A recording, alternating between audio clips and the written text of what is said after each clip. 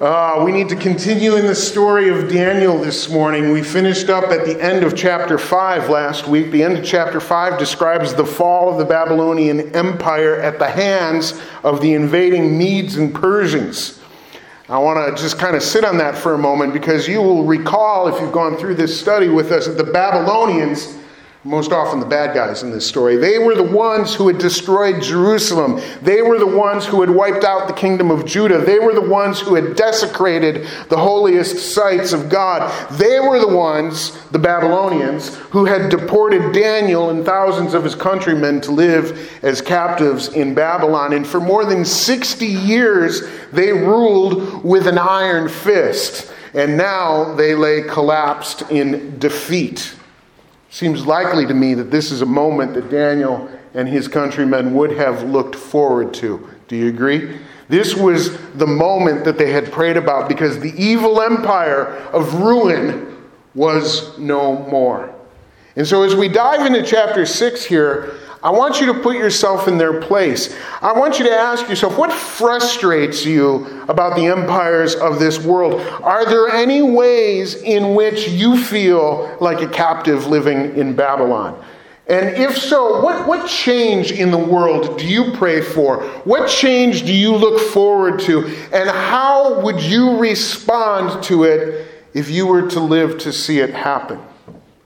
That's kind of at this precipice where Daniel and like-minded people would have been as chapter 5 becomes chapter 6. The opening verses of chapter 6 tell us that the Persians installed a new ruler in Babylon, a man by the name of Darius the Mede. Just a word or two about Darius the Mede. Secular history makes no mention of Darius the Mede. If you look in your history books, you're not going to find him.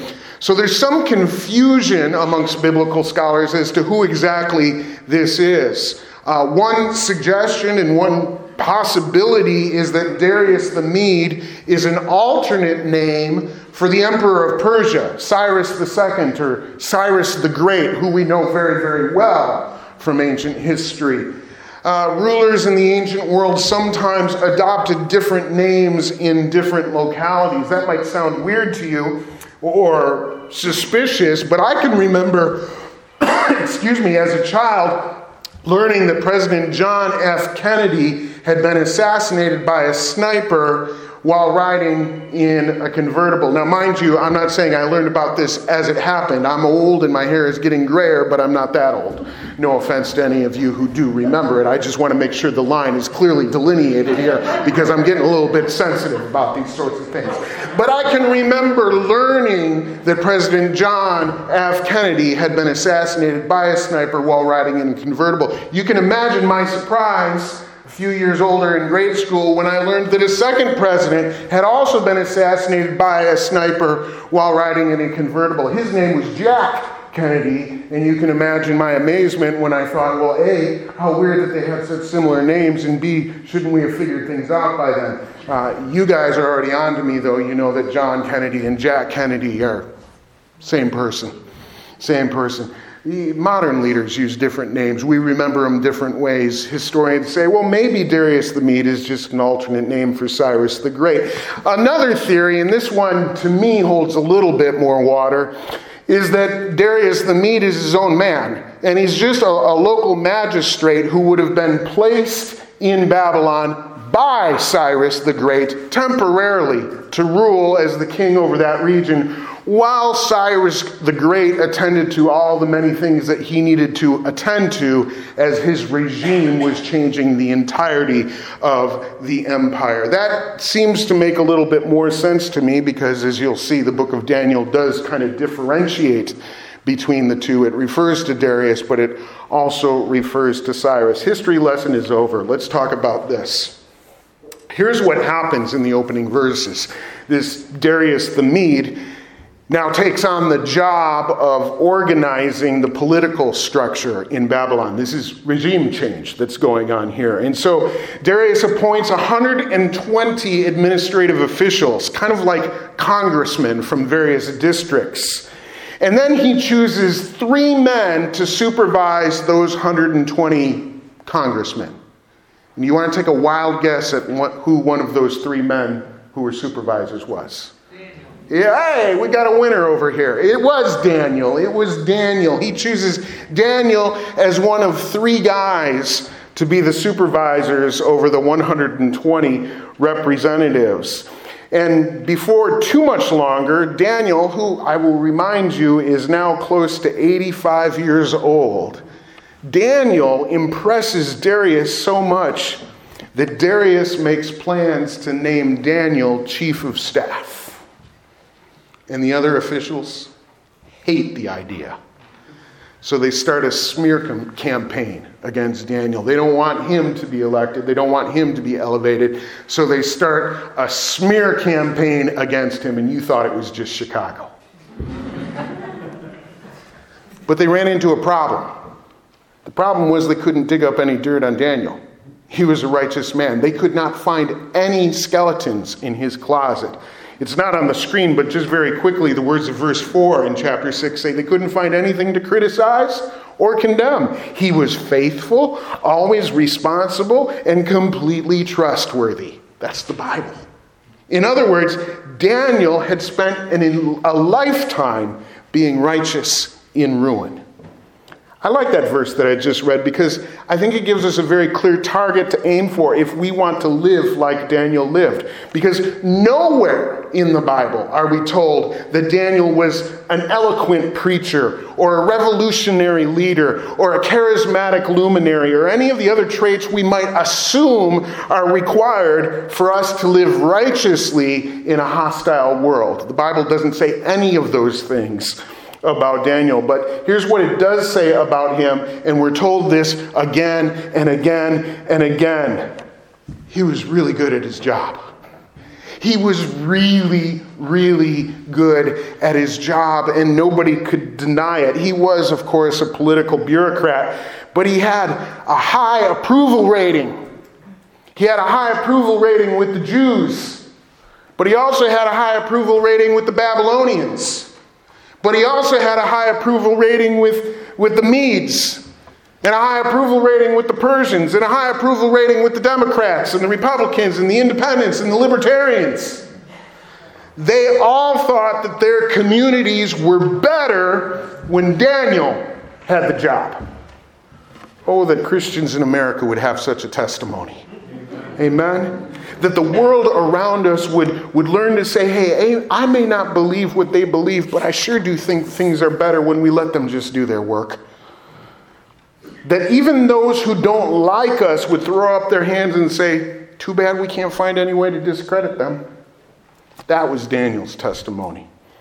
And that's where his rival colleagues were stuck. And so they devised a sinister plan, and we are going to read together now from Daniel chapter 6, beginning in verse 5. Regarding the other administrators, the word says this: they concluded, our only chance of finding grounds for accusing Daniel will be in connection with the rules of his religion.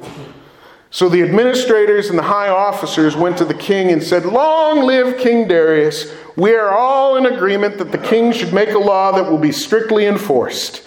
Give orders that for the next 30 days, any person who prays to anyone, divine or human, except for you, your majesty, will be thrown into the den of lions. And now, your majesty, issue and sign this law so that it cannot be changed, an official law of the Medes and Persians that cannot be revoked. So King Darius signed the law. We got to go back to history for just a moment because I think it's helpful to have a little historical context.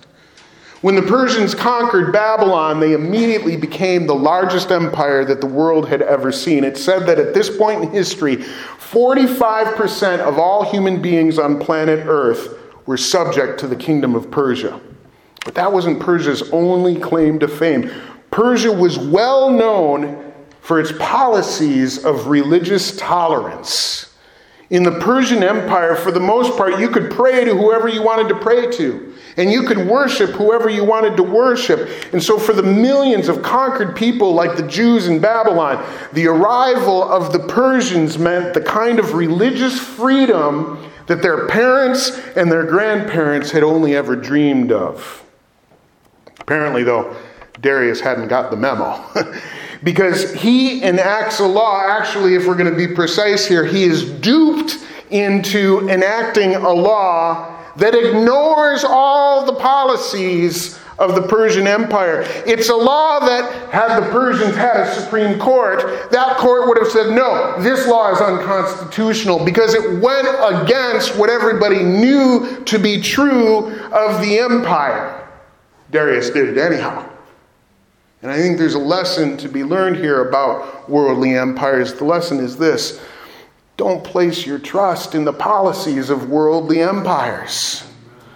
Don't place your trust there. Persia was supposed to be a place of religious tolerance, of freedom, where all were welcome to live and let live. By ancient standards, this was the ideal worldly empire. But worldly empires and worldly powers, well, they have a habit of changing their minds, don't they? Our current president, President Biden, is taking a great deal of criticism these days for approving a project to drill for oil in Alaska, despite his very clear campaign promise, no new drilling, no new drilling. Oh, and we can look at both sides of the aisle here, can't we? Most of us are old enough to remember the first President Bush. Read my lips. There it is. Read my lips. No new taxes. And then the president, who at the time had the highest approval rating in history, is voted out just a few months later because, well, maybe we'll have a few more taxes. Worldly empires have a habit of changing their minds. They just have a way of changing, don't they? In the elementary school where I attended, we had 2 classes for every grade level. There were 2 first grade classes, 2 second grade classes, and so on and so forth. And so every year, actually at about this time, we kids would start to advance scout the teachers of the next grade level. Because it seemed like there was always one nice teacher and one mean teacher, at least from our perspectives. Are the Harvadics familiar with what I'm discussing right now? Yes, okay. You guys, I'm sure, are the nice teachers.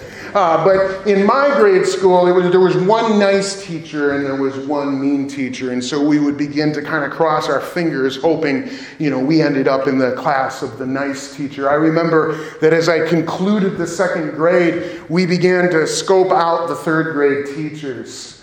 And the 2 third grade teachers, who were Mrs. Smith, who was all right. And then there was Mrs. Sanborn, who was one of the favorite teachers in the entire school. And so we all wanted to be in Mrs. Sanborn's class. In those days, of course, there was no internet, there was no email. We showed up a couple days before school to look at class lists and find out which class we were going to be in. And imagine my delight when we showed up for registration and I found out that I was in Mrs. Sanborn's class. And I was a humble little boy, and so I just prayed gently for my friends who, had the misery of being in. No, I was like, Mrs. Sanborn, woohoo! And you'd go and call all your friends and try and find out. We were so excited to be in Mrs. Sanborn's class. And school got off to a great start that year. I remember how exciting it was for a few weeks. And then the principal came and told us that something had occurred. To this day, I don't know what it was, but that Mrs. Sanborn would be leaving the school and that we were going to have a new teacher. Enter Mrs. Milford. From my 8-year-old eyes, Mrs. Milford appeared to be about 150 years old. The year was 1983, but Mrs. Milford had clearly learned how to teach in 1883. Her expertise was in discipline. I don't think you heard me. Her expertise was in discipline. And so if a student spoke up at the wrong time or if somebody did something wrong, the entire class would miss recess. And while other kids were out playing in the playground, we would be told to take out a paper and pen and write. And we would all have to write, no matter who committed the infraction. Trust me, this was a very, very big problem for me. No matter who committed the infraction, I will not chew gum in class. I will not chew gum in class. We would sometimes have to go to the chalkboard and write it. If you've ever seen the opening sequence to The Simpsons, we were Bart Simpson at the chalkboard, writing again and again and again what we would not do. And I spent the rest of that year thinking, oh, Mrs. Smith looks pretty good now, doesn't she? You see, worldly empires, and Westmore grade school at that age was an empire to me. Worldly empires have a way of changing very quickly. Don't place your trust in the policies of the world empire. The world has a way of changing without notice even. People change, and sometimes people disappoint us. Worldly systems rise and fall, just like we saw last week in chapter 5. Sometimes it happens more quickly than we ever could have imagined it happens. And so putting our trust in worldly empires and worldly systems, in worldly power structures, this is a recipe for disappointment. But you know what? God never changes. God never changes. His word, his character, his promises, these things are good and true and immutable. They never change. And this is where righteous people ought to place their trust. Let's shift our focus to Daniel's response. He hears very quickly about the law. What do you imagine he's going to do about it? Protest? We Christians like a good protest, don't we? We like to rally for social issues or circulate petitions or start a social media campaign or organize boycotts. Can you picture Daniel doing any of those things? I'm not saying that protests or political demonstrations or anything like that, I'm not saying those things are wrong or even that they're a bad idea, but it's worth noting, I think, that for all the oppression that Daniel lived under, he never once engaged in an organized political protest. Never once. Now granted, the political system that he lived under wasn't the same as the one we live under, and thus the flexibility there. I'm not saying these things are always bad. I just think it's worth noting. I think it's worth taking our lead from the example that he sets. And here is that example. I'm going to read to you from verse 10. When Daniel learned that the law had been signed, what did he do? He went home. And he knelt down as usual in his upstairs room with its windows open toward Jerusalem. He prayed 3 times a day, just as he had always done, giving thanks to his God. Then the officials went together to Daniel's house. This, of course, was their plan the entire time. And they found him praying and asking for God's help, so they went straight to the king and reminded him about his law. For a few lines here, the text goes on to tell us that Darius realizes that he got duped, and he doesn't want to lose Daniel. Remember, Daniel's about to be his chief of staff, but he has no legal recourse. So down at verse 16, we're told, so at last the king gave orders for Daniel to be arrested and to be thrown into the den of lions. I spoke several weeks ago about how a righteous person is a disruption to the ways of ruin. And I told you the story of a tree that I discovered by the riverside a few years ago, and how this tree in the floodwaters had become a disruption to the river. It had created a dam and disrupted the flow of water. How do we learn from that tree? I think the answer is in the passage we just read, and it's this: hold to the ordinary rhythms of a righteous life. Hold to the ordinary rhythms of a righteous life. The point I'm trying to make here is that Daniel's life didn't change one little bit when the prayer law was enacted. He just went about doing what he had always gone about doing. His life didn't change in response to the empire's attempt to ruin him, because his life didn't have to change in response to the empire's attempt to ruin him. He just had to keep on doing exactly what he had always been doing. It reminds me a little bit, please, I don't want to frighten anyone unnecessarily, but it reminds me a little bit of what life is like when the internet goes out. I mean, you know what I'm talking about? Like when your internet provider just full on crashes and there's no Wi-Fi, and if it's really bad, you can't even access your cellular data. I don't want to scare anybody. Somebody hold Carmen's hand. And like you can't get online and you can't do work, and we'll just watch TV. Streaming services can't do that. You can't. Have we ever been in a household that just absolutely melts down and freaks out when the internet goes out? And suddenly it's like, what are we going to do in the face of this crisis? Well, I know, we'll just keep doing what we've always been doing. Well, we can't do that because the internet went out. You know who doesn't freak out when the internet goes out? People that read books. You said it, you're right there. Stacy Raymond, give me an amen.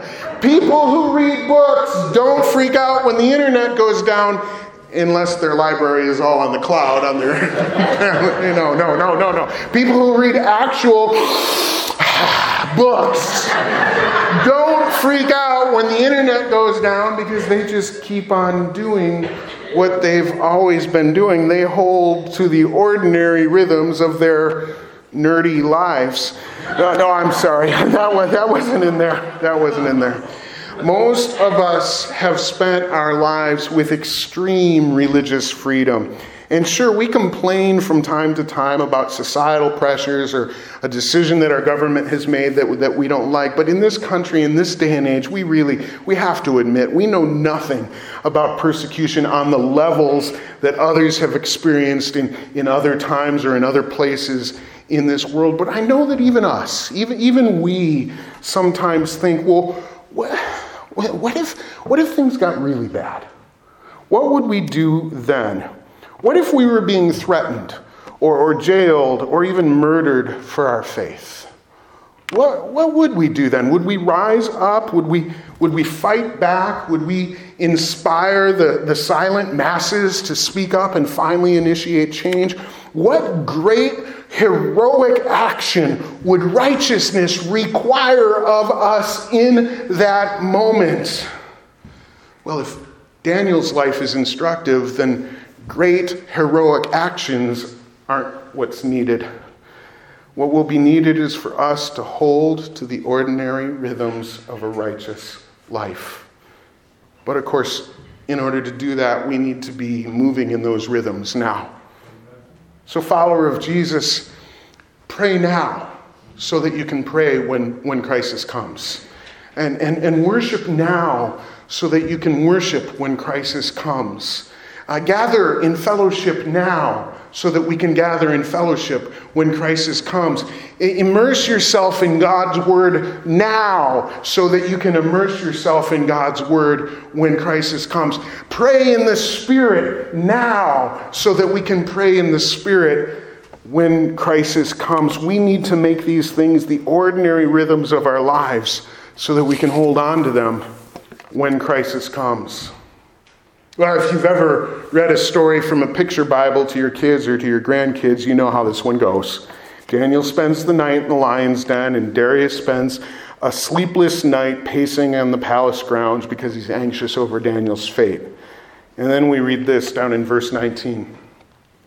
Very early the next morning, the king got up and hurried out to the lion's den. When he got there, he called out in anguish, "Daniel, servant of the living God, was your God, whom you serve so faithfully, able to rescue you from the lions?" And Daniel answered, "Long live the king! My God sent his angel to shut the lions' mouths so that they would not hurt me, for I have been found innocent in his sight, and I have not wronged you, your majesty." The king was overjoyed and ordered that Daniel be lifted from the den.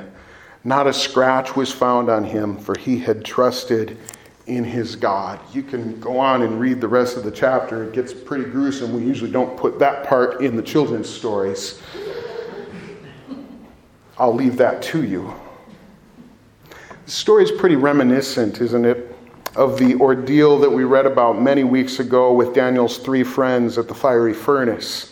That took place, you might remember, about 50 years before this. So separated by 50 years, we have these 2 events, and in both cases, the king issues a law that would require giving human authority the honor and allegiance that's due only to our God. Both cases, the heroes of the story are faced with the threat of a gruesome execution, but they don't fight back. They just passively continue living according to the principles of righteousness, and as a result, they are cast into this gruesome instrument of execution where their fate, for a time, remains unknown. In Daniel's case, it's overnight. In the case of Shadrach, Meshach, and Abednego, it was maybe a few moments. In both cases, God's protective presence joins them in their places of judgment, and ultimately they are released, having not suffered the harm that was intended them. Can I ask an uncomfortable set of questions? How do we feel about the fact that Shadrach, Meshach, and Abednego had to go into the furnace in order to find God's saving presence? And then 50 years later, Daniel had to go into the den of lions in order to find God's saving presence. So often we pray that God will keep us away from the crisis in front of us, despite the Bible's very, very clear teaching that the path of righteousness often takes us directly into crisis. Jesus told his followers, in this world you will have trouble. He didn't say you might have trouble or you could have trouble.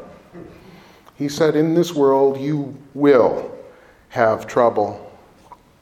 And so I think we do well to learn to seek God's presence in crisis rather than shelter from crisis.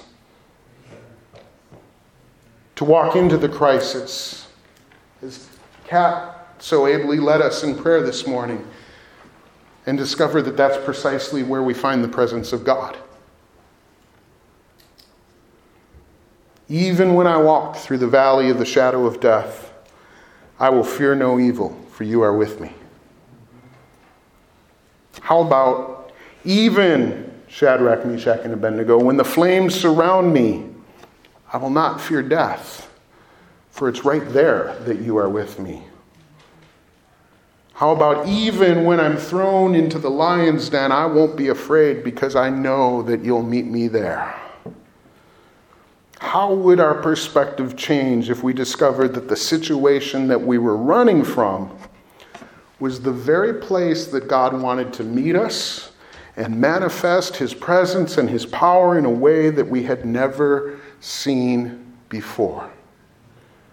I wonder if we really, truly believed that, would we be more willing to live righteously and face what lions may come? In a moment, we're going to receive the communion emblems together. But I'm going to ask Jenna to return to the stage. She has a song that she's going to sing for us. And as she sings, I would invite each one to just focus on those questions. What's the lion's den in front of us? And how and where might we find the protective, the awesome presence of God in the midst of our crisis?